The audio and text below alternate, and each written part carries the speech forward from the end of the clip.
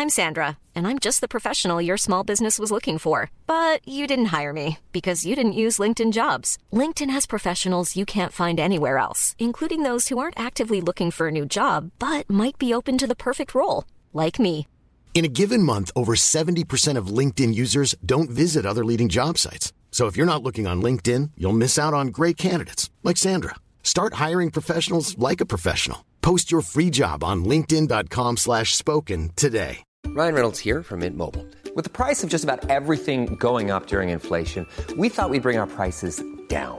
So to help us, we brought in a reverse auctioneer, which is apparently a thing. Mint Mobile Unlimited Premium Wireless. How to get 30, 30, bit to get 30, bit to get 20, 20, 20, bit to get 20, 20, bit to get 15, 15, 15, 15, just $15 a month? Sold! Give it a try at mintmobile.com/switch.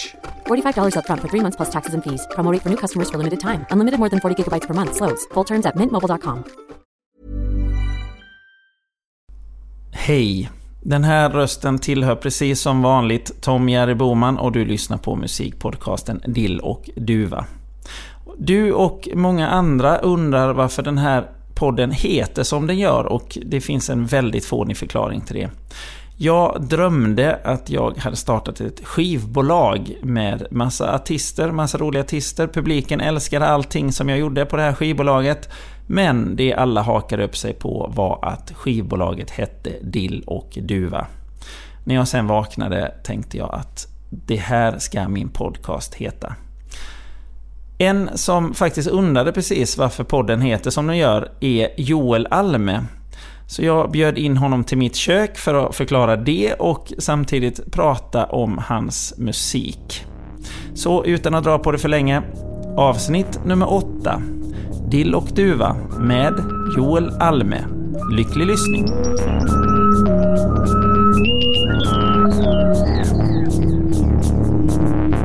Dill och Duva med Tom Jerry Boman. Du är ju precis uppe in i och turnerar och sånt just nu med nya skivan. Hur är det? Det är väldigt roligt är det faktiskt. Det är mer på senare tid som jag har lärt mig uppskatta så här överhuvudtaget åka till andra städer. Jag har varit så här jag har inte velat överhuvudtaget flytta på mig så där. Men nu så har det varit just att, och sen får man åka med sina bästa kompisar, så man åker till liksom alla Sveriges städer på olika sätt och har en lite mer, eftersom man inte lever det här superdekadenta livet, så kanske man ser mer än turnébussen och hotellet och spelstället. Ja. Innan visste man inte, alltså då det var turnébussen öppnades upp och sen bara ramlade man ut till hotellet och sen ramlade man ner till spelstället och sen ramlade man upp till hotellrummet. Nu kan man gå omkring i städerna och liksom, så det är väldigt roligt. Är det något speciellt ställe som du har sett på vägen nu? Kalmar gillar jag väldigt mycket. Jag satt efter vi spelade i Kalmar, så gick jag efter resterande bandet åker till Göteborg. Ja. Och jag åker till Stockholm, så satt jag på Kalmar station en timme och det var så här vårsol och jag satt och läste en ganska dålig tidning, men det var väldigt härlig känsla bara, faktiskt. Stationen där ligger precis nere vid vattnet liksom. Ja. Det är ju rätt fint där liksom. Ja, exakt. Men det var väldigt sån här jag har aldrig uppskattat sånt där innan. Jag har varit för stressad. Så nu jag tycker om det på något sätt. Var någonstans spelade du i Kalmar? Stensökrogen heter det. Ja. Det är ett litet värdshus. Jag har spelat akustiskt innan, men så jag tror det var första gången de hade så stort band. Så att men det gick bra. Det har ju varit en spelningarna som varit hittills i alla fall. Det är väldigt succé. Slutsålt i Göteborg och i Stockholm. Ja. Hur känns det där? När du kommer med en ny skiva och sen är det helt packat med folk. Nej, men det känns ju väldigt roligt såklart. Samtidigt som att det är alltid en blandad känsla. Jag är lite uppväxt med känslan att saker och ting kan alltid tas ifrån en på något sätt. Så direkt när det blir sådär lite succévarning så börjar jag ana ugglor måste, eller på något sätt. Så att jag blir lite orolig av det. Ja. Men däremot på det här oftast har det varit så här. Jag kom ihåg på min första skiva när man var ganska hypad och sådär. Då var det ju en hype runt, och då tror jag inte hälften av dem hade lyssnat på mig som kom på spelningarna. nu kommer det mer folk som har lyssnat, känns det som. Och det gör ju att, jag vet inte, det känns mer hållbart. Ja. Av de som kommer. Att det känns inte som att man är en vårflört liksom. Nej. På samma sätt som man kände innan. Så att du känner att de som är där har också, de hänger ju med i de gamla låtarna också. Ja, exakt. Ja. Så att det måste, men det är väl också att du har ju släppt fler grejer nu, så att du har liksom det blir en bredare liksom. Jo, verkligen. Etablerad människa. Etablerad artist. Ja, människa är, på pappret kanske etablerad människa. Precis. Jag tänkte jag skulle börja här med frågan som jag ställer till alla jag pratar med i podden här. Vad heter gatan du växte upp på? Jag har bott på väldigt många gator. Jag vet inte hur många jag har bott på i Göteborg, men jag föddes på Olivdalsgatan i Göteborg. Sen flyttade jag till Nordhemsgatan. Alltså allt det här var under 4 år innan jag fyllde 4. Nordhemsgatan, Mariaplan, Godhemsgatan, nej inte Godhemsgatan, Sågatan. Sen tillbaka på Nordhemsgatan, och sen i Mjölby bodde jag på 2 adresser också. Och men jag tror att nästan 7-8 adresser innan jag fyllde 7, kan man säga. Så du har liksom ingen så här, det här är min... Nej, däremot så flyttade jag tillbaka när jag fyllde 18, så flyttade jag tillbaka till Nordhemsgatan, en lägenhet som fanns kvar. Så Nordhemsgatan skulle jag väl säga är den gatan som jag har bott mest på. Längst, ja. Vad har du för minnen utav den när du tänker på det nu? Väldigt härliga minnen. Jag bodde ihop med en nära vän. Vi bodde ihop väldigt länge. Men även när jag var liten sådär, och jag gick ju på Nordhemsskolan. Så allting var ju väldigt förenat med Nordhemsbacken där. Det var väldigt mörk gata. Det är liksom 1,5 meter mellan husen ungefär. Så att det var väldigt mörk. Vi bodde på andra våningen. Väldigt mörk, väldigt fin lägenhet. Fint men mörkt. Ja, jag har inga direkt minnen. Jag har gått upp den gatan några gånger sådär. För vi till slut blev vi utkickade av någon hyresvärd där som fick nog. Och då så jag har gått förbi där och undrar vad det är för någon som bor där i lägenheten. Det gör man liksom. Det är väl den lägenheten jag ser som den man har. Och det ser väldigt tråkiga lampor i fönstret så. Så den har ännu inte blivit något. Om jag testar koden 5812 eller någonting var det. Den funkar inte heller. Det hade varit fantastiskt. Men däremot där bakom finns det någonting som egentligen ingen vet, men som heter, för de som vet var Nordhemsgatan ligger i Göteborg, så mellan Nordhemsgatan och jag tror det är Vegagatan eller Värmlandsgatan, så ligger det någonting som heter Dolda ängen. Och där ligger liksom, det är bara de som bor på Nordhemsgatan som har tillgång till den ängen. Och där är en massa fruktträd, grillplatser. Det är liksom en sluttande äng med massa ekträd och sådär. Och där var jag väldigt ofta också. Så, men där har vi gjort ett stort, klippt ut ett hål i vad fan det nu heter. Staket heter det. Så att det går att gå liksom en väg där. Men man måste känna till det här stället. Ja, Dolda ängen heter det. Ja. Det är inte så många som vet om det. Nej, jag har aldrig hört talas om det. Men det är jättefint. Ja, alla får springa dit och försöka leta upp den här. Nej, det får de inte. Nej. Ingen har hört det här. Vi klipper bort alltihop. Det är inget hål i staketet vid Dolda ängen. Nej. Det var bara hittepå. Jag tänkte kolla. Kommer du ihåg någon gång när musiken kom in i ditt liv? När du kände någonting så här, att om du lyssnade på någon skiva eller någonting och kände att här hände någonting? Det är ganska många tillfällen, men jag började spela musik väldigt sent. Men däremot så började jag väl älska musik väldigt tidigt. Jag vet någon gång när jag var... Min riktiga pappa, han var sån här... Det finns 2 väldigt typiska. Min riktiga pappa, han gillar att fiska väldigt mycket. Vilket jag var alldeles för rastlös, så jag kunde inte stå där och fiska. Så att jag satt dem oftast i hans bil istället. Och satt och lyssnade på kassettband där han hade spelat in massa blandband. Och han var en gammal soul-DJ när jag växte upp. Så att, det var mycket soul och även mycket dåligt också. En jättebra solo, sen kom Herreys helt plötsligt. Så det var, men allt var ändå betingat med den här frihetskänslan i bilen. Så att oavsett om det var en bra eller dålig låt, så var det en känsla av att... Men jag kommer ihåg att det var nog soulmusiken som fick mig så här, shit vad jag... Inte så här det här jag ville hålla på med, utan mer så här att jag kunde identifiera mig med någon slags känsla i bröstet på något sätt. Det kändes på något sätt så där som det bara kan kännas som man är ung, tror jag. Det var som du sa, som en frihet. Ja, för mig var det frihet att sitta där i bilen. Jag satt ju över mycket på, när jag var ute på krogen. Jag är lite så här krogbarn. Och då satt jag oftast vid jukeboxar och satt och spelade. Men så finns det en annan, vi bodde i Mjölby med min mamma och min styvpappa. När vi åkte oftast pendla lite mellan Göteborg och Mjölby. Då lyssnade de väldigt mycket på Bruce Springsteen och Dylan och så. Jag kommer ihåg att även om jag inte lyssnar på det lika mycket nu så här, Bruce Springsteen speciellt, så kunde jag hela Born to Run när jag var 6. Oj. Hela utantill alla texter. Ja. Vet jag. För att den gick liksom nonstop på den här bilen. Jag var alltså bilsjuk också, så att den skivan blev liksom lite åksjuk när jag lyssnade bara. Det är därför du inte lyssnar längre. Ja, jag satt och kräkte och så sjöng bara. Ja. Men det är fantastiskt att du lärde dig en hel skiva utantill. Ja, jag hade nog inget val. De satt och rökte också. Jag satt med sån rånarluva som jag hade satt parfym så inne till rånarluvan. Satt jag bara, alla rökte. Min mamma, min styvpappa rökte. Min riktiga pappa rökte. Så att det var ju en vad så var det liksom så att bolmade olika. Man får extremt roliga bilder i huvudet med men jag satt med rånarluva och sjöng Modern. Fantastiskt. Men det var liksom att när började du spela sen?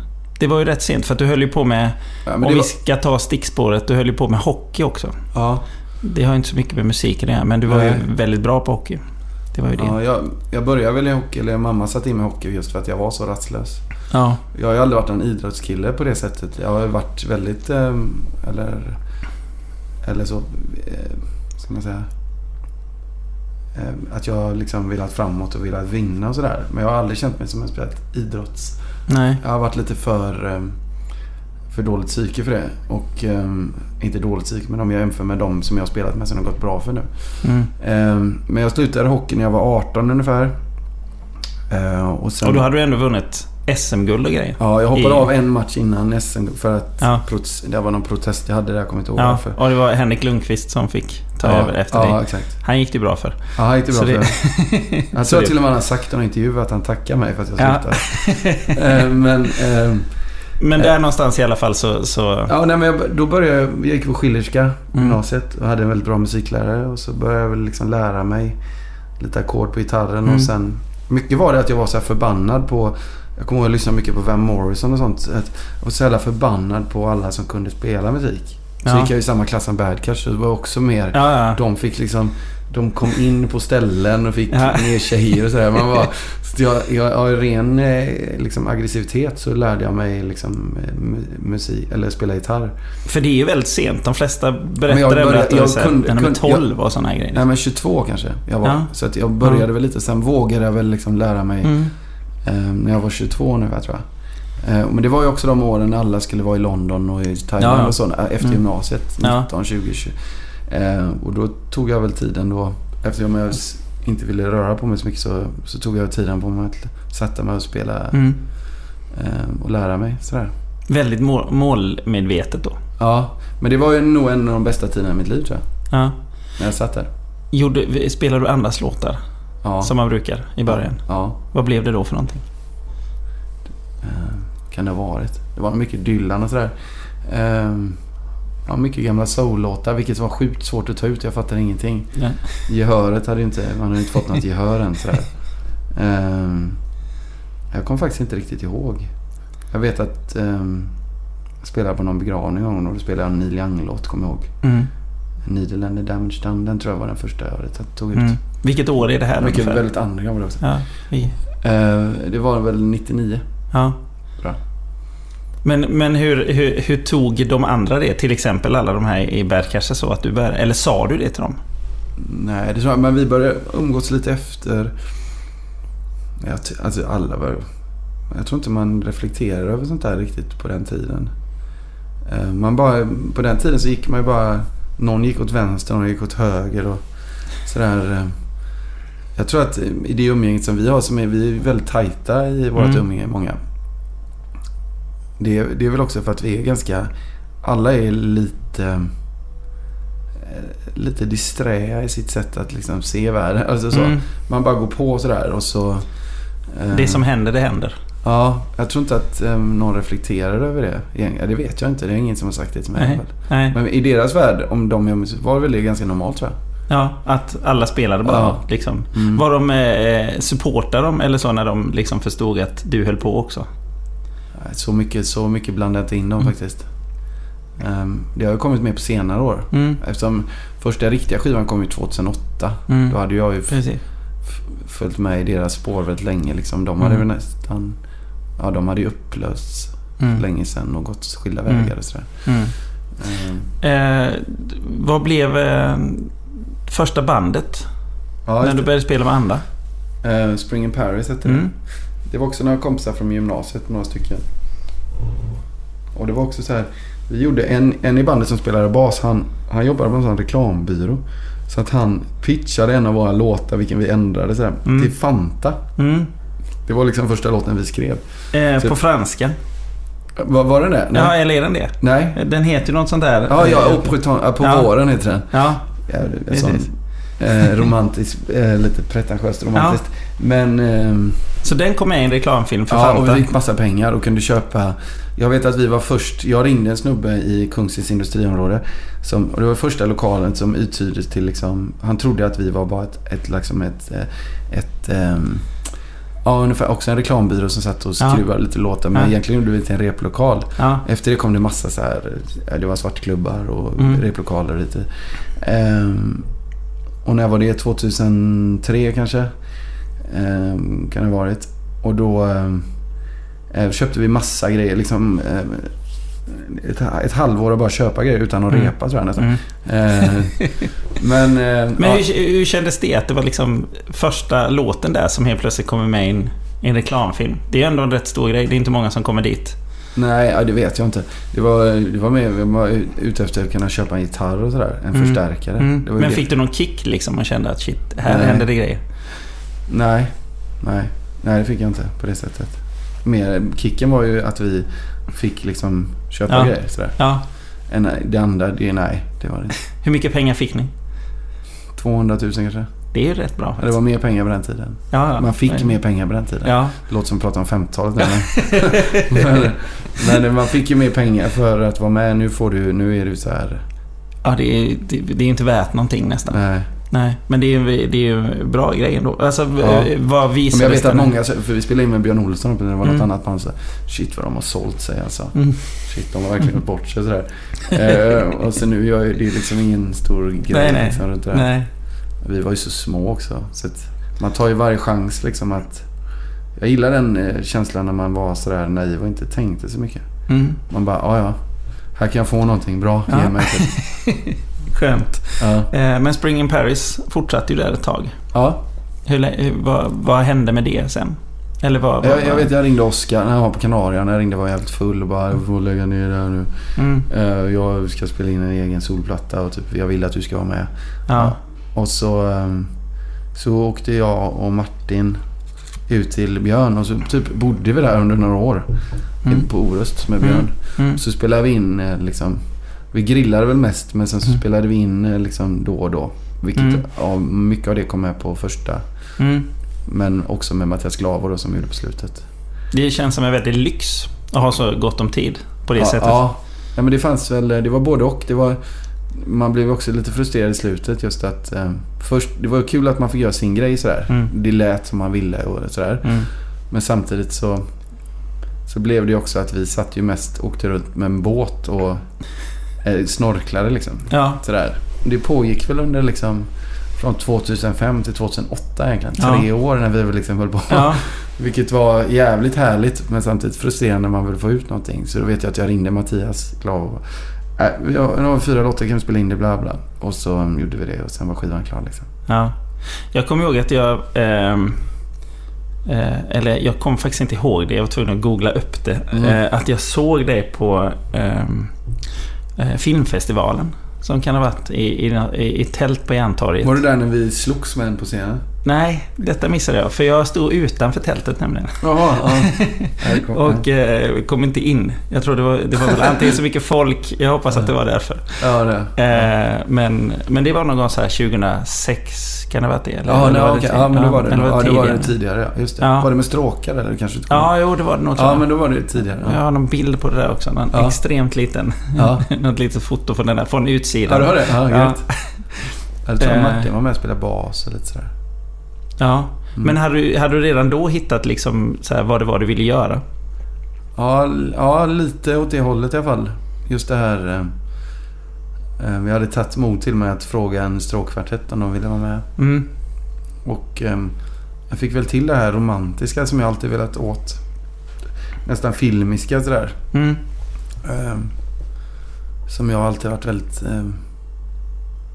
jag vet inte, det känns som det har berört mig mycket. Jag har alltid gillat med filmmusik sådär. Så det, jag var på väg i alla fall dit. Ja, för det känns ju som att steget från att ändå börja med musik så pass sent och sen så till det här väldigt, väldigt storslagna. Ja. Jo. Det är en snabb resa. Jo, ändå. Det är det. Men jag tror att jag levde så mycket i det, tror jag. Så att just att jag ska inte säga vad andra lever i, men under den tiden efter att jag bestämde mig för att spela musik så var det väl det jag tänkte på väldigt majoriteten av tiden. Ja. Liksom.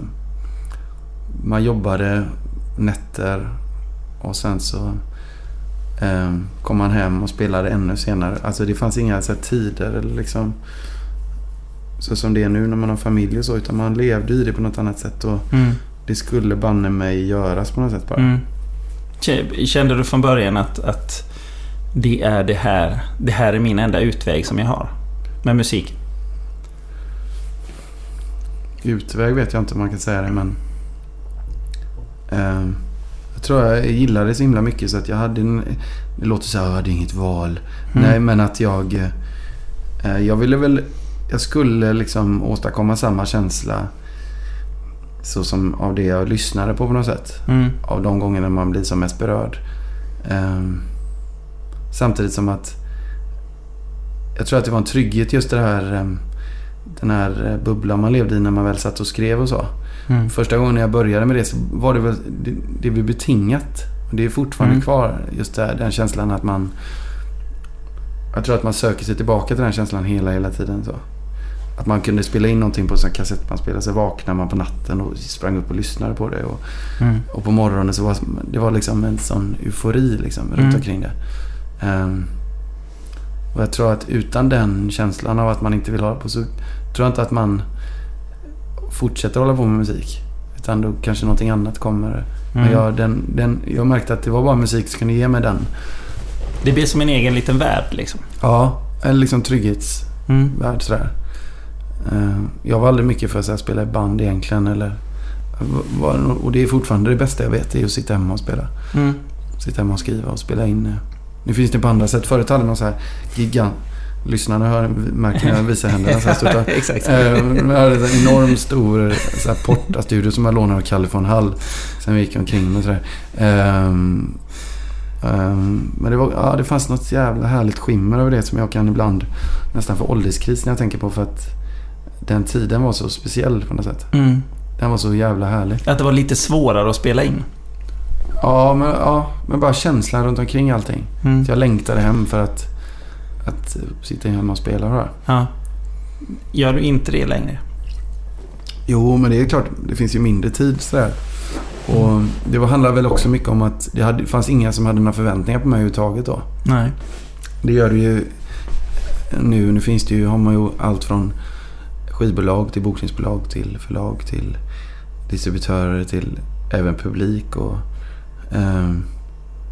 som vill att man ska, eller som undrar vad man gör sådär. Och det är ju inget fel med det. Det är mer bara att man det känns som att någon ändå att det är inte lika bubbligt längre, kan man säga. Den är ändå så betraktad då, så här. Ja. Men som sagt så tror jag att den tiden den fanns där och den kommer aldrig tillbaka, men nej. Jag tycker om det lika mycket fortfarande. Ja. Men det vet väl du, alltså du kommer på vad du vill göra, den känslan bara. Precis. Och så gör man det. Ja. Den kommer ju ofta bara en gång i livet, tänker jag. Eller vissa kan få den 2 gånger. De flesta hittar ju en grej och sen så är det liksom. När de nu hittar den. Det kan vara när de är 50 också liksom. Det är vissa som blir så här helt varför har jag inte gjort det här? Det är det här jag ska göra. Exakt. Ja, det är väl där man kanske sen, vissa fortsätter att jaga den alltid och hitta någonting nytt. Ja. Sådär. Men i alla fall 2008 så släpper du The Queen's Corner. Den föregicks ut av en hel del hype kan man säga. Och Master of Ceremonies, skivan. Ja, exakt. Ja, men första singeln var ju Queen's Corner. Ja, precis. Det var ju som att du, alltså det var ju som, du kom ju inte riktigt från ingenstans, men helt plötsligt var du överallt. Ja.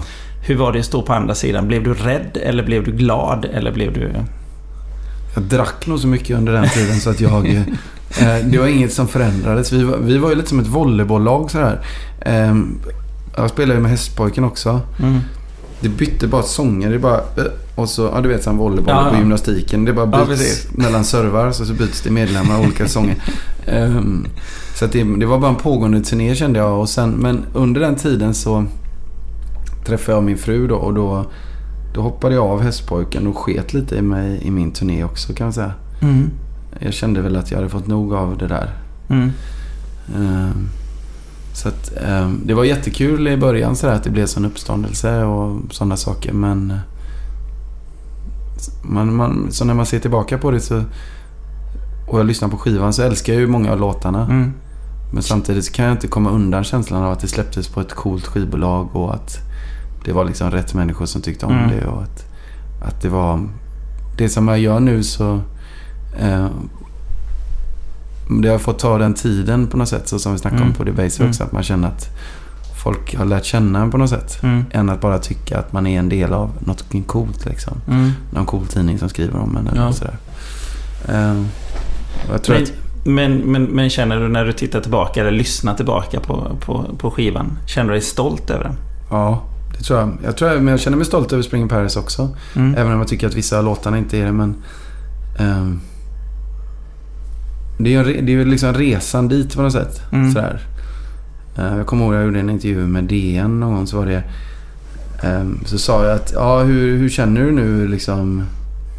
Ja, jag har blivit sämre, vet jag att jag sa.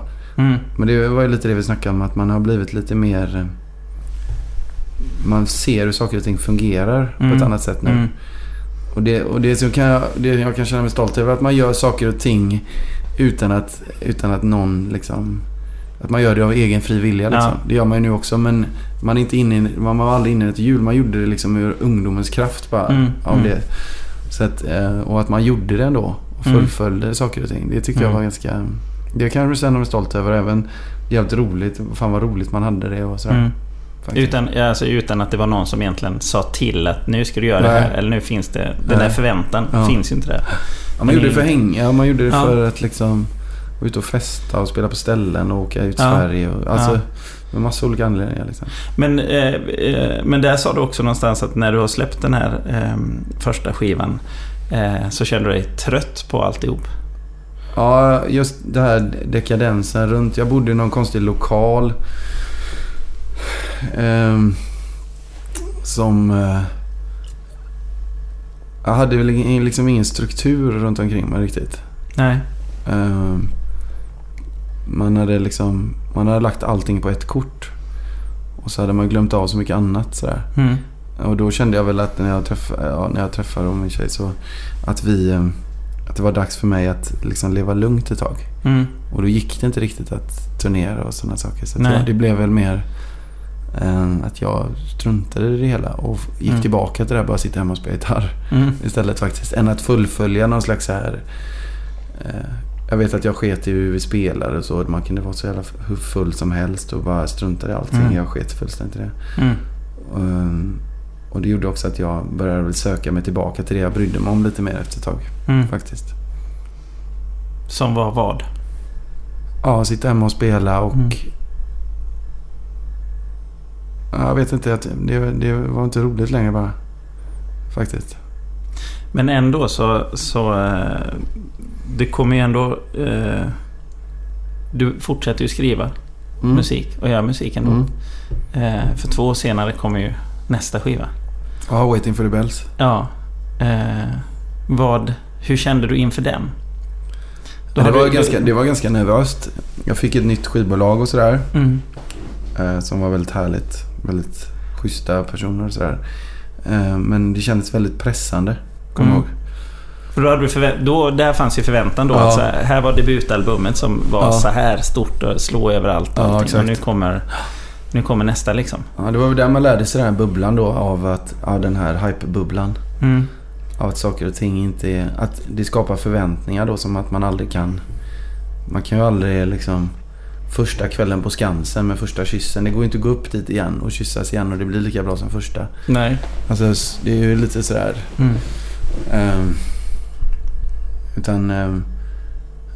Så att där lärde jag mig väl det av den skivan. Jag trodde väl lite att det skulle liksom... Ja, det är väl, nu är det bara upp ett mål. Det är bara att liksom fortsätta. Men så det är klart att vissa tyckte väl att den var lite så här... det här var inte som vi hade tänkt oss och sådär.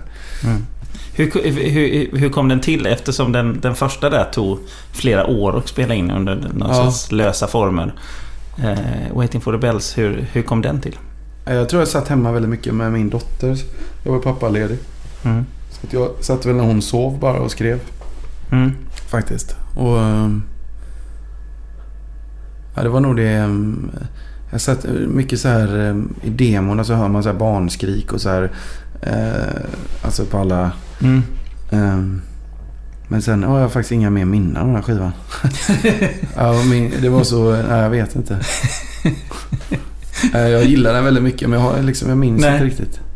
Den bara, helt plötsligt var den där. Ja, jag vet. Alltså det är ibland, det kan komma folk, alltså när jag är nere i Göteborg i studion som är så här, tjena Joel, hur är läget och kul och bla bla, som inte jag känner igen, som har varit med och spelat på skivor och så här. Oj.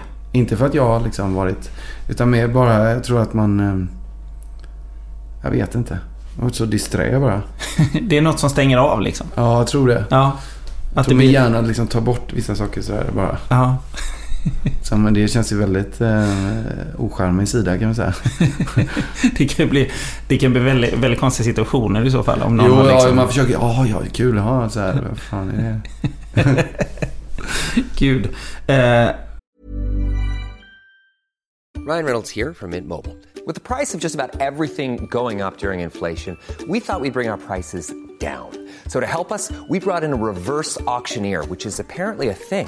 Mint Mobile Unlimited Premium Wireless. How to get 30, 30, bit to get 30, bit to get 20, 20, 20, bit to get 20, 20, bit to get 15, 15, 15, 15, just $15 a month. Sold! Give it a try at mintmobile.com/switch. $45 up front for 3 months plus taxes and fees. Promo rate for new customers for limited time. Unlimited more than 40 gigabytes per month. Slows full terms at mintmobile.com.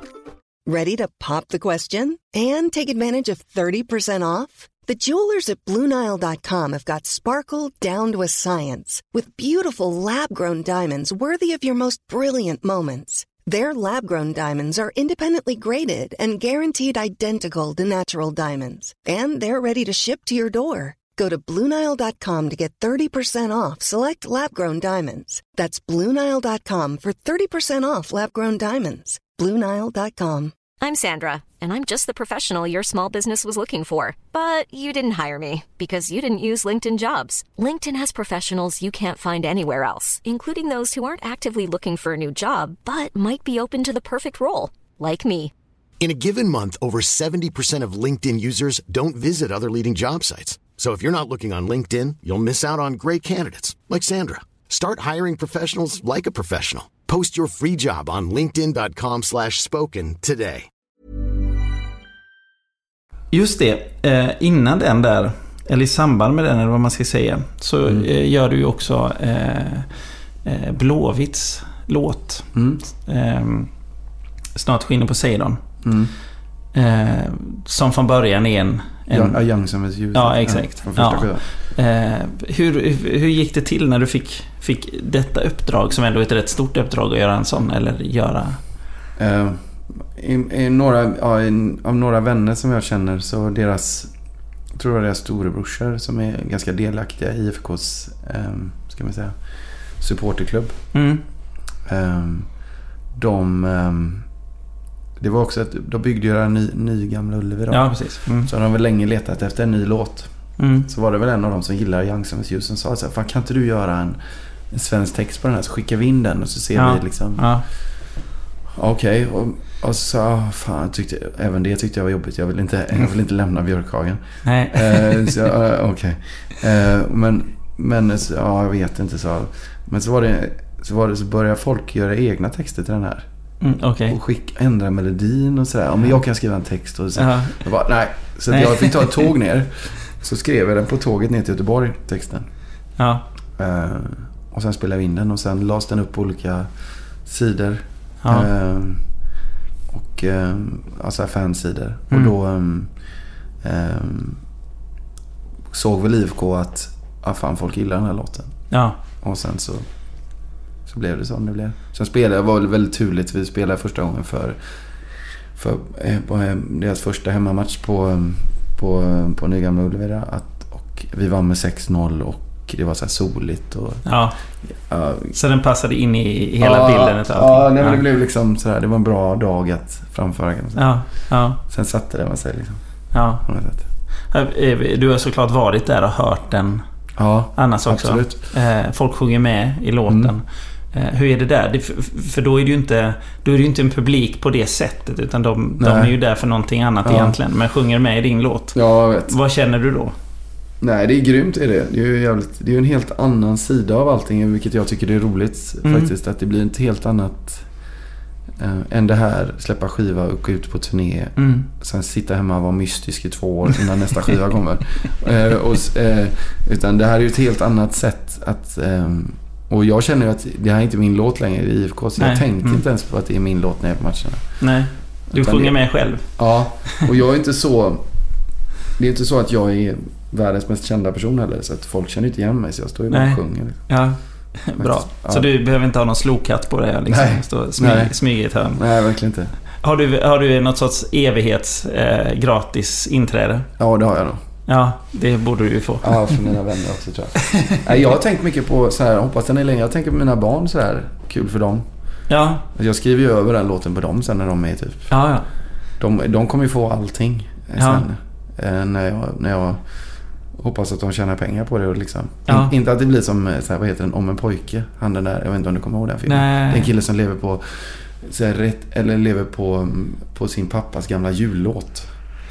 Just det. Just det. Inte så, nej, men jag vill att de ska liksom så här, jag vill att den ska finnas kvar länge för deras skull så här. Ja, just det. Att de ska kunna gå på mark. Fan, coolt att det var. Ja, farsan har skrivit den här. Ja. Och att de också kan få lite pengar, kan köpa en lägenhet eller någonting för det. Eller bara liksom, vad som helst. Körkort kanske. Mer rimligt. Och gratis inträde. Väldigt mycket gratis inträde. Waiting for the Bells, sen kommer 3:e skivan, eller Waiting for the Bells, när den släpptes, vad hände då? Hur blev den mottagen, tycker du? Ja, den blev väldigt bra mottagen, tror jag. Men han väl blir ganska kräsen, tror jag, under den tiden med recensioner och så. Med musik så är ändå, eftersom jag är så pass jag är som en innekatt sådär. Jag är inte ute och känner av och känner efter var och liksom spela skivor någonstans eller samarbeta med folk, så har jag ingen direkt koppling runt omkring mig så på något sätt. Och det gör väl också att jag har liksom inte riktigt insett att det finns andra saker med musik man kan göra. Man kan liksom kämpa på live och sådana saker och liksom hålla på olika sätt, och då så det var väl mycket med första skivan att det blev recensionerna som förde den här skivan vidare. Då tänkte jag väl att det var med andra också. Och det blev ju superfina recensioner, men det kanske inte exakt lika bra som första. Nej. Och då tänkte jag väl att nu är det kört liksom. Du tänkte att nu har jag haft min... Ja, och då blev jag liksom så här, då får gå till, det är bara pojkrummet som finns kvar nu, men bara sitta och skriva. Jag bryr mig inte längre liksom, så här. Men sen, som nu har jag redan hittat nya vägar på olika sätt, och samtidigt som det här vi pratade om förut med Spring in Paris, att allt man gör är ju någon slags, man kan säga, men man kanske kunde gjort det där annorlunda alltså, men om jag får ändå säga en sak, så vet jag att jag hade aldrig kunnat göra någonting annorlunda. Hur jag än hade vridit och vändit på det, så hade jag fått gå tillbaka, nu hade det blivit samma skiva ändå, tror jag. För att det var som det var då liksom, på något sätt. Och det lämnas också efter ett tag, att det går inte att tänka på någonting. Du kan egentligen inte bry dig bara om vissa saker, utan du får bara göra det du gör, och så får du kämpa på med det så gott det går. Och det har man väl lärt sig lite mer nu på något sätt. Har du haft någon sån här plan över vad det är du vill berätta? berätta? Alltså någon så här övergripande tanke med din musik? Nej, jag tror att det har handlat mer om att jag ska känna att jag lever i en finare värld än vad jag kanske kände att jag levde i. Sådär. Jag tror att jag vill förgylla min egen värld mer. Liksom. Tror jag. Det är väl därför det har varit så himla romantiskt och så också. Ja. För att jag har velat att det ska... Jag har velat känna de känslorna själv liksom, på något sätt. Det känns ju som nu när du berättar det att du har en dyster syn på verkligheten. Ja, nej, jag har inte dyster syn på verkligheten. Har inte. Jag har... Just att du skapar dig din egen liksom, på något vis. Ja, men jag tror att man har väl haft... det är klart att man har haft sina dagar liksom. Och det kanske inte alltid varit så lätt. Och då har man väl försökt att göra det finare på något sätt. Det är väl det som har gjort att man har liksom tyckt att livet har varit så här värt på något sätt. Just musiken och så, tror jag. För min del. Jag tror att många gör det. Ja. Det är klart, alltså, man går ju runt och dagdrömmer på något vis liksom. Ja. Skulle du kalla det för att det är det du gör när du skriver? Ja, lite kan man väl säga. Absolut. Är det en värld som du skulle vilja att andra hade? Nej. Bara att jag. Ja, faktiskt. Bara du. Ja, men i alla fall i början var det väl så. Den var väl lite egocentrerad. Jag vet inte. När man var yngre så var det så, andra saker som gällde liksom. Det var inte så att jag ville imponera med musiken. Jag ville nog bara, som du säger, drömma mig bort i det där på något sätt. Det var därför jag har valt att egentligen aldrig träffat folk på dagtid. Eller, jag har aldrig klarat av det egentligen. Eller så där. Jag har alltid varit så mycket ensam det bara går. Och sen bygga upp någon slags någonting fint runt omkring det på något sätt, tror jag. Hur är det då att du sa att du tröttnade på turnén där och sen kommer nästa skiva och då var du ute och spelade igen? Ja. Om du vill vara så mycket ensam, hur är det då att det gå blir upp på lite en scen? ambivalent. Det blir ju det här konstiga glappet mellan det här, man förstår, jag lämnar Björkhagen om jag måste kanske en gång var 3:e månad. Oj. Och träffar ingen. Alltså, det är inte så att jag och då är det verkligen ingen sådär. Och det, för mig är det lugnt, för så har jag levt mitt liv liksom. Och då blir det ett stort glapp för mig att när skivan väl släpps att göra alla de här grejerna. Så jag märkte att jag kan ha svårt att prata och förstå vad andra sa. Alltså jag har levt men verkligen bara med min fru sådär. Som han i Skrotnissans vänner, han i fyren där. Jag är lite irriterad när folk knackar på dörren. Du är den i Björkhagen. Ja. Lite utan fyr då. Ja. Nej, men jag tror samtidigt som att jag kände att den tiden speciellt... Nu pratar vi ju liksom utifrån skivor och sådär, vad mitt liv är utifrån min musik sådär. Det är ju en annan vinkel av det hela liksom. Jag tänker ju väldigt mycket på hur man mår. Alltså, det blir ju så. Jag hade ju inte suttit här om inte jag haft spelat musik så då. Nej. Så att jag vet inte, det är svårt att förklara, men det har varit svårt till en början, men nu så har jag blivit lite mer socialt liksom, det låter som att jag har varit värsta kufen, men kanske lite så, men nu känner jag mig lite mer tryggare med att liksom, på samma sätt som det jag sa om Kalmar, att jag uppskattar andra saker mer. Innan så... Utanför Björkhagen. På något sätt, har du något så här speciellt ställe i Björkhagen som du känner är så här är det gött? Utegymmet. Ja. Vid Kärrtorps IP. Men jag tror när jag bestämde mig för att börja springa mycket och sådär, så blev jag tror att det är mycket det som har gjort att jag mår bättre. Att jag får igång endorfiner och är lite sådär. Så jag springer de dagarna som jag kan, så det kan bli 4-5 dagar i veckan. Så jag springer bara och springer. Det är jag och en gubbe med världens största bok som springer och läser den här boken samtidigt. Han är kanske han springer och läser. 203 år gammal. Han springer och läser. Han tar ena hållet på slingan och jag tar andra, så vi möts hela tiden. Och varje gång så försöker jag liksom se vad det är för jävla bok han läser. Och han är ju helt inne i han är ju som professor Kalkyl liksom. Springer runt på den här boken och jag kommer Det här låter helt livsfarligt. Så att men han har ingen aning vem jag är liksom, även fast jag ser honom nästan varje dag. Nej. Han springer, jag fattar inte att han orkar bära den här jävla boken heller. Det är väl någon slags så här i hans egna formler för någonting han försöker komma på. Det här låter som man vill gå dit och kolla på detta. Ja, han är helt otrolig alltså. Supersmart, man märker att han har ett sånt liv som Forrest Gump har en del av av filmen, att han bara springer liksom. Jag vet inte om han slutar springa överhuvudtaget. Men han eftersom han läser samtidigt så blir det liksom någon sån där. Ja, men nu då så har det blivit lite obehagligt, för nu är det så himla många som nu är det väldigt, nu när solen kommer fram, då är det jättemycket folk där på utegymmet. Jag är ju på utegymmet även när det är is. Jag ligger alltså och kör bänkpress alltså i snö och sådär. Men nu så kommer alla barnfamiljer som du vet, när barnen sover ska de ut och springa och prata bara om barn. Jag blir så irriterad. Man står där och försöker bara vara lugn.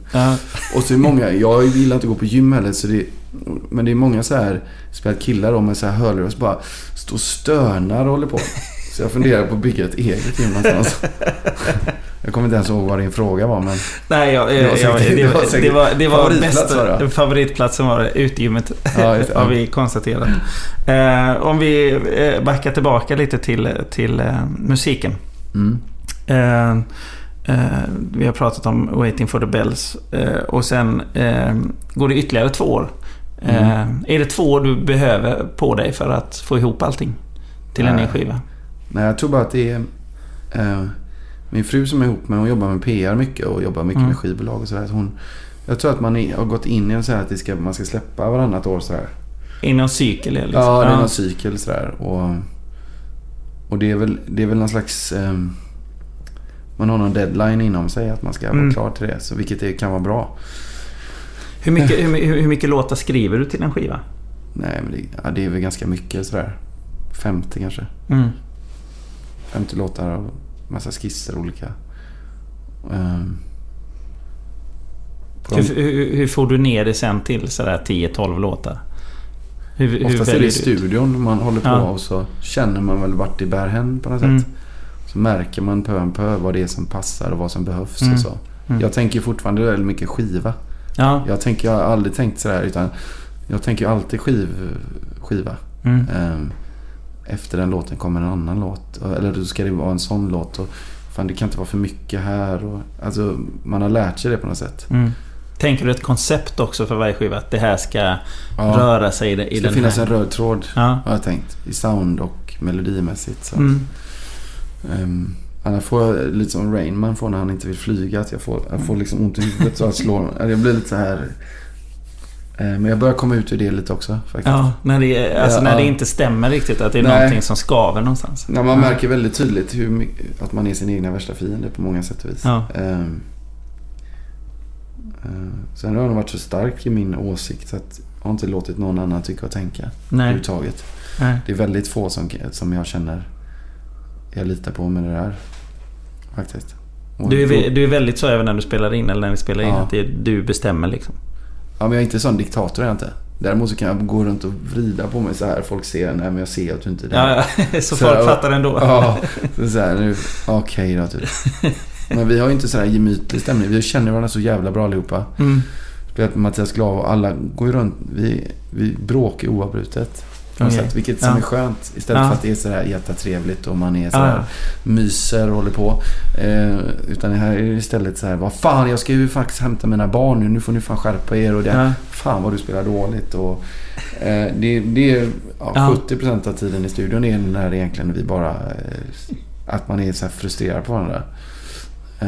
Men det kommer ju någonting bra till det, för att om alla hade varit glada och snälla hela tiden, då hade det bara blivit någon sorts ingenting förmodligen, eller det hade blivit något men inte så spännande liksom. Det finns ingen tension i det liksom. Nej, men så är det nog. Man vågar ju säga det till varandra också, eftersom man har känt varandra. Man vågar ju liksom.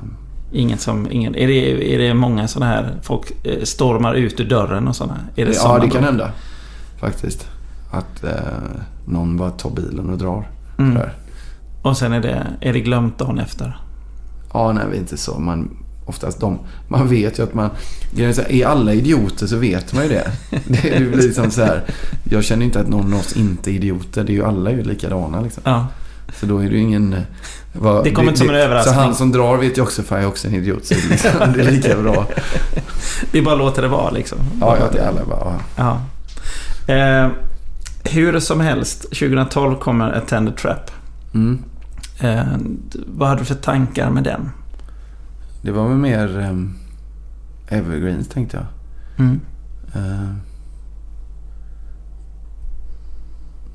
Jag minns inte den heller riktigt. Menar du evergreen som att det skulle hålla väldigt länge? Ja, men så här amerikansk. Jag gillade väldigt mycket, lyssnade mycket på så här, du vet, Frank Sinatra och den här gamla amerikanska låtskatterna och sådär. Det var det som jag ville åt på något sätt. Det kunde vara så allt från Old Man River till Glenn Campbell med Galveston och de här skivorna. Som jag tyckte var jävligt...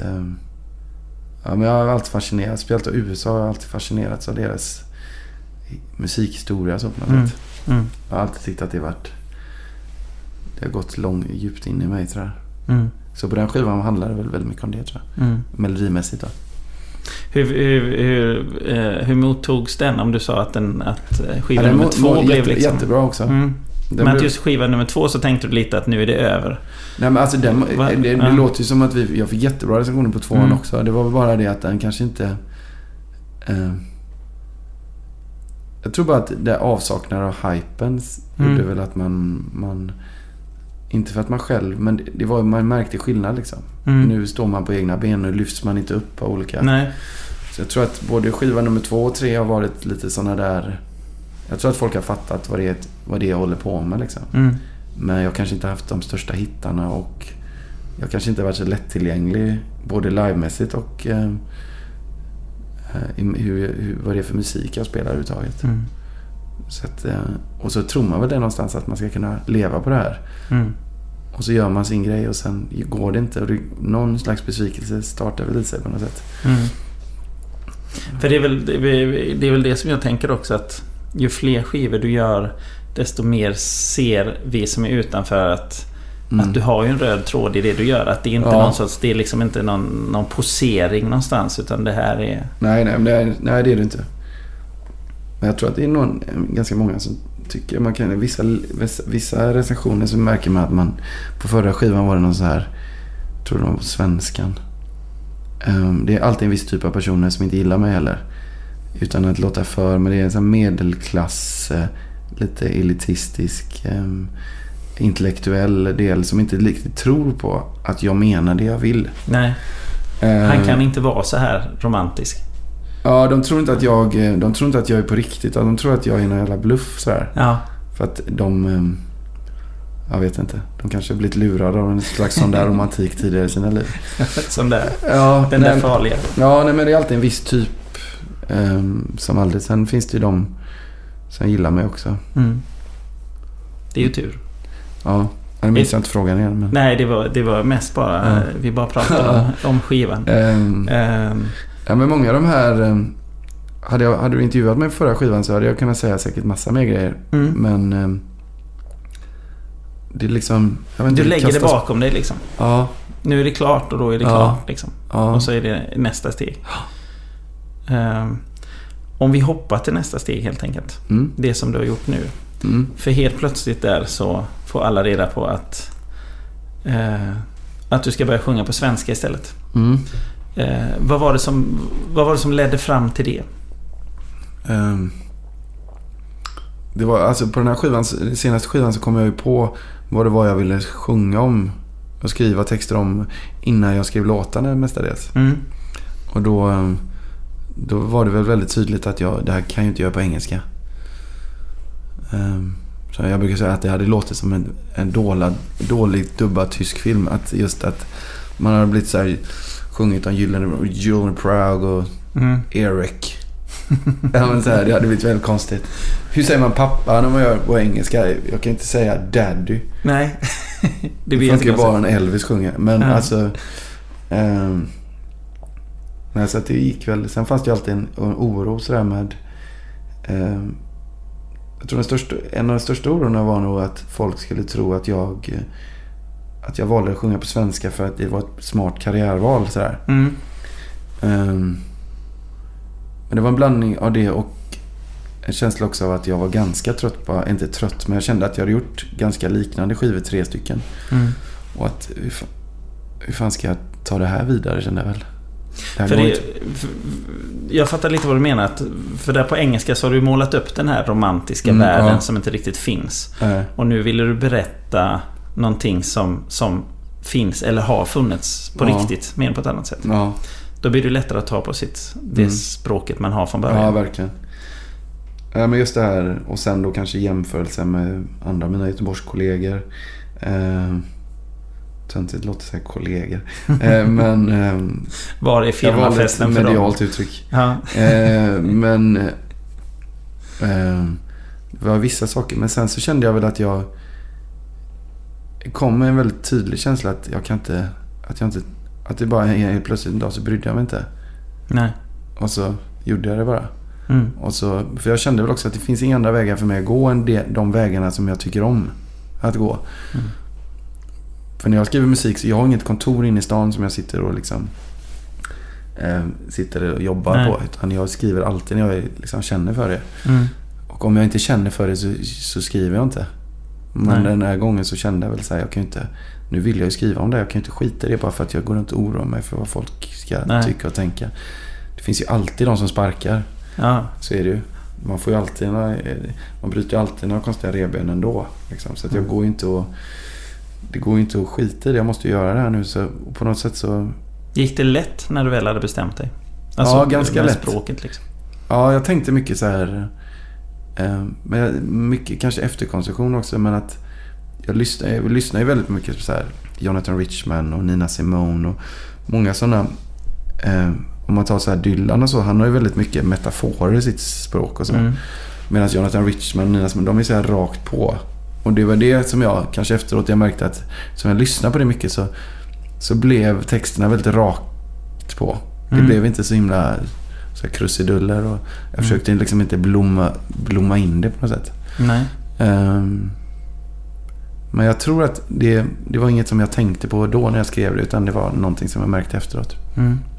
Det finns ju ändå något romantiskt skimmer över det också på något sätt. Det sätt. finns ju det, men den är inte så här. Man hör ju de personerna jag sjunger om och de förstår lite vad det handlar om, och inte att jag det är inte bara naturbetraktelse hela tiden. Nej. För att liksom ibland kommer himlen och sådana saker, men det är väl klart hoppet, alltså liksom det hoppfulla jag försöker få med i skivan, det kan väl ibland vara lite sakralt, jag vill säga, men det är mer drömska i det kanske. Ja. När du sen hade skrivit hur många låtar skrev du till den här skivan? Om du skrev 50 till de andra? Ja, nej, det här var mindre faktiskt. Ja. Jag skrev en massa låtar, med texter skrev jag nog kanske bara 15, tror jag. Var det för att du var så fokuserad på att du visste redan från början? Ja, och så ovan att skriva upp svenska, så det var svårt. Vad är utmaningen i svenska språket, tycker du? Det hittar sig själv, tror jag det. Att hitta en del och sin egna historia liksom, på ett uppriktigt sätt och det kan vara på så himla många olika sätt för alla människor. Men min historia och berätta den på ett sätt som jag kan berätta det på något sätt. För där jag kommer från, det blir lite så här att man från den typen av miljö som jag kommer från, så finns det ett visst tugg och det finns ett visst sätt, och det finns vissa gator som man har bott på, och man har sett olika saker.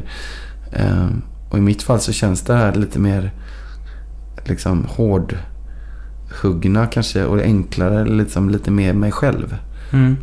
Faktiskt. Jag är inte uppvuxen i slott med stora ängar, och jag är liksom inte, man såg ju mer det här, med gator och ensamma mammor och folk som kanske inte hade så bra och kämpade för att få pengar och men du vet, missbruk och sådana saker. Och så försöker man då, jag hade ju kunnat göra något jättestorslaget av det där också, men det hade ju blivit jättekonstigt. Personer och sånt som figurerar i de här, eller som har varit med om de här sakerna tillsammans med dig, hur har de tagit det här? De flesta är ju döda, tyvärr. Det är min mamma som lever kvar. Men mamma tyckte det var jobbigt. Jag fick ju prata med henne lång tid, länge innan om det här. Hon ville ju inte att jag skulle... Och det som jag tar upp med även intervjuer och även på skivan det är bara toppen av isberget. Alltså, det finns massa saker som jag hade kunnat prata om, men som jag inte gör av respekt för de som fortfarande... Jag har 3 morbröder som lever, varav 2 är missbrukare och en är brandman. Konstigt han är. Och de 2 missbrukarna, de vet väl inte ens vad en tidning är riktigt, men både min mamma och hennes ena bror då får man ha respekt för. Så det är en annan typ av generation, vet du. Där min mammas generation är hon är ju född på 50-talet, men både 40- och 50-tal, man pratar inte om saker på samma sätt. Nej. Det är tyst. Känner du att det är viktigt att prata om det? Eller att sjunga om det? Skriva om det?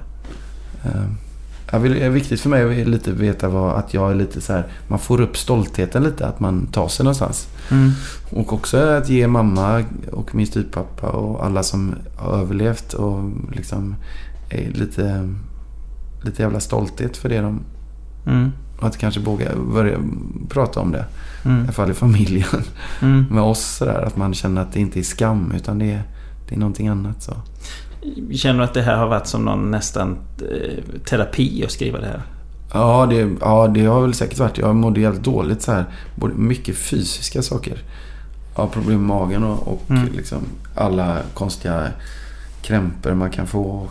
Och mycket yrsel och mycket panikångest och mycket sådär nästan svimningsgrejer som jag tror att det är när kroppen liksom släpper ut saker. Tror jag. Det har den blivit. Och då känns det skönt att liksom någonstans få det på pränt. Ja. De här historierna. Ja, absolut. Men för mig, jag tror jag hade mest ångest för vad de som lever, vad de tyckte.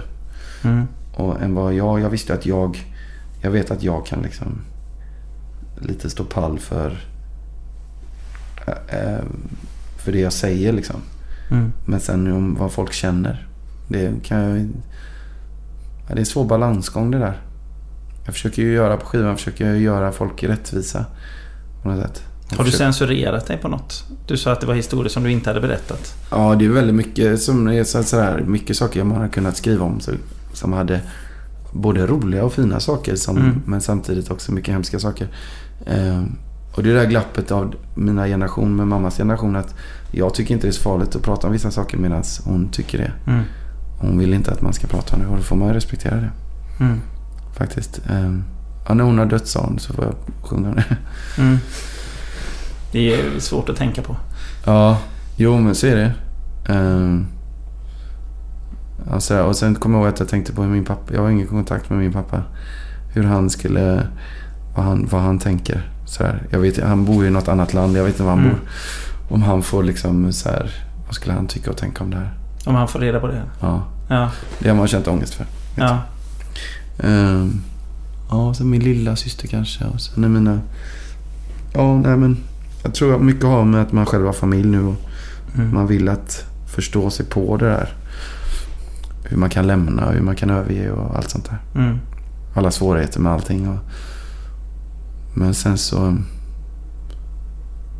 Ja, det blir... Ja, det har nog mest med det, jag tror. Mår du bättre nu när du har släppt ut det här? I det offentliga, om man säger så. Jag vet inte faktiskt. Nu är man inne i en sån här konstig period. Kanske lång tid efteråt. Det är som lite, jag kan njuta av tanken på våran Spring Paris-skiva nu. Men det är ganska många år sedan. Ja. Det kan jag känna mig så här. Jag kan tänka på den tiden med liksom glädje och så. Om 10 år kanske. Just nu är man inne i en så himla så. Det ska turneras och folk ska tycka och tänka. Och man blir inte riktigt lämnad i fred med känslan av vad man håller på med. Nej. För hur är det där att eftersom det då är väldigt ändå rätt personliga historier. Ja. När du till exempel spelar som på Storan i Göteborg eller här i Stockholm på Medis. Och så står folk och sjunger med i det. Ja. I de här grejerna. Och de gör det till sina ord. Ja. Vad känner du då? Där alla skriver om sina liv så här. Ja. Det är bara i den här popmusiken så är det ganska eller inte ovanligt, jag vet inte, men att man liksom är outar och sådana grejer. Man var lite orolig att folk skulle vara så här, shit vad han är. Var klet eller liksom vad säger man, var alltså en dokusåpa liksom, eller som en så här. Jag tror att alla kan ta till sig det, och jag tror att som man märker alla familjer i hela världen har svårigheter och har upplevt svårigheter på olika sätt och vis. Vad man än. Ja. Så jag tror att det går att ta till sig saker. Det är som Annika Norlin i Hello Safe Ride senaste. Hon sjunger också om det här att alla familjer har någon jobbig historia som ingen riktigt pratar om överallt liksom. Och det är kanske det då som alla känner igen sig på något vis. Ja, jag tror jag. Ja. Sen har jag inte tänkt på det så mycket. Jag har varit så nervös innan alla spelningar, så jag har liksom inte riktigt kunnat se vad publiken på med. Så var så nervös den dagen så att jag åt nästan ingenting. Så precis innan jag skulle spela backa-tiden så höll jag på att svimma för att jag hade så här blodsocker. Oj. Det var så här. Och så då fick jag koncentrera mig på det. Ja. Nej, men också det jag gillar är då att det blir en viss sorts människor som kommer på spelningar och så uppskattar sånt här. Oftast det blir på riktigt på ett annat sätt, känner jag. Ja, man får kontakt på något annat sätt. Innan det är lite som om du har ett samtal med någon och så sitter ni bara och gafflar skit, och så efter ett tag så blir man trött på det och vill snacka om saker man. På samma sätt är det med svenska nu, att det är nästan lättare då. Även om det är mer liksom, jag outar med grejer, så är det enklare samtidigt. Du känner att du är dig själv på ett helt annat vis. Ja. Det är väldigt klyschigt att säga kanske, men ja, nej, men det är väl så man gör. Ja.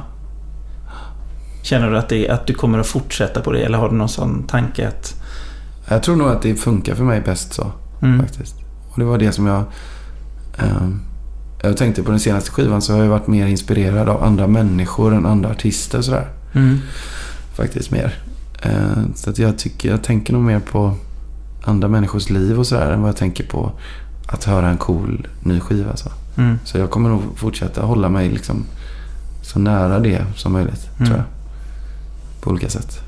Känner du att du vill vara den där som berättar historierna? Alltså i det långa loppet, att du blir historieberättaren? Ja, i alla fall från våra familj blir jag ju det. Eftersom det är ingen annan som pratar om det. Nej. Greppsista. Där håller vi innanför familjen. Okej. Så blir det väl mer sådär att man, okej. Så på ett sätt blir det väl så. Men att jag ser mig själv som en historieberättare, det har inte riktigt gått in för ännu riktigt. Nej. Det vet man inte. Man bara håller på liksom. Man fortsätter. Och så om man otur så börjar man se sig själv för vad man är. Och har man tur så fortsätter man bara liksom. Ja. Tror jag. Så du har det finns ingen plan längre fram liksom? Om jag helt plötsligt jag kommer alltid hålla på med musik, men om jag helt plötsligt inte skulle få någon kick, så kommer inte jag göra en skiva så här. Nej. Man är ju inget företag som har så här 3-årsplaner, utan det kommer när det kommer på något sätt. Det finns artister som har sådana tankar. Jo, liksom. Ja, absolut. Så. Det kan säkert gå jättebra fram. Ja. Som sagt, alla jobbar på olika sätt, men i mitt fall så är jag tillbaka till pojkrummet. Så där. Det är dit jag alltid vill liksom. Tittar du bakåt ofta i ditt liv? Ja, ganska mycket nu senast jag har gjort det. För ångest, det var man gjorde under mellan 20-30 sådär. Vad var som hände sådär, och jag vet inte varför riktigt. Jag tror man önskar att man hade varit gladare, tror jag, under den tiden. För det var den tiden man skulle varit gladare. Och så är man det nu kanske lite mer. Och då känner man att de där 10 åren gick förbannat. Det var några år där i början när jag skrev musik som var härliga, men sen blev det liksom, det blev svårare och svårare att liksom leva normalt liv sådär. Vilket sen när man blev så här 28 kanske började få. Så att då kan man få lite ångest att man kanske inte tog tag i sig själv lite mer. Men sen också fina tankar på allting man gjorde och liksom vad härligt det var och sådär. Det är ju ändå de som har lett fram till idag. Exakt. Så att, nej, men utan det så hade det inte blivit någon skiva. Nej, exakt. Nu. Ja, men jag tänker på så här, det med hockeyn och allt sånt där kul man gjorde och träffa nya vänner och så här, att det var nej, men det har varit en jävligt härlig resa ändå samtidigt. Men jag önskar att jag hade varit gladare, va? Inte liksom blivit en sån kuf kanske.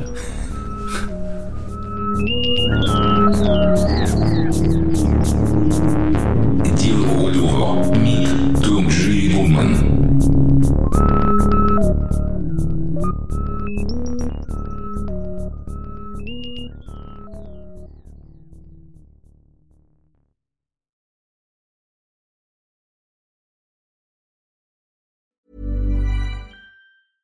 Selling a little or a lot?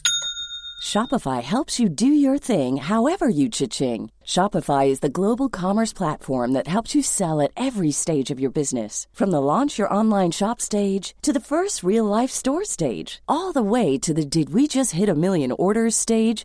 Shopify is there to help you grow. Shopify helps you turn browsers into buyers with the internet's best converting checkout. 36% better on average compared to other leading commerce platforms. Because businesses that grow, grow with Shopify. Get a $1 per month trial period at shopify.com/work. Shopify.com/work.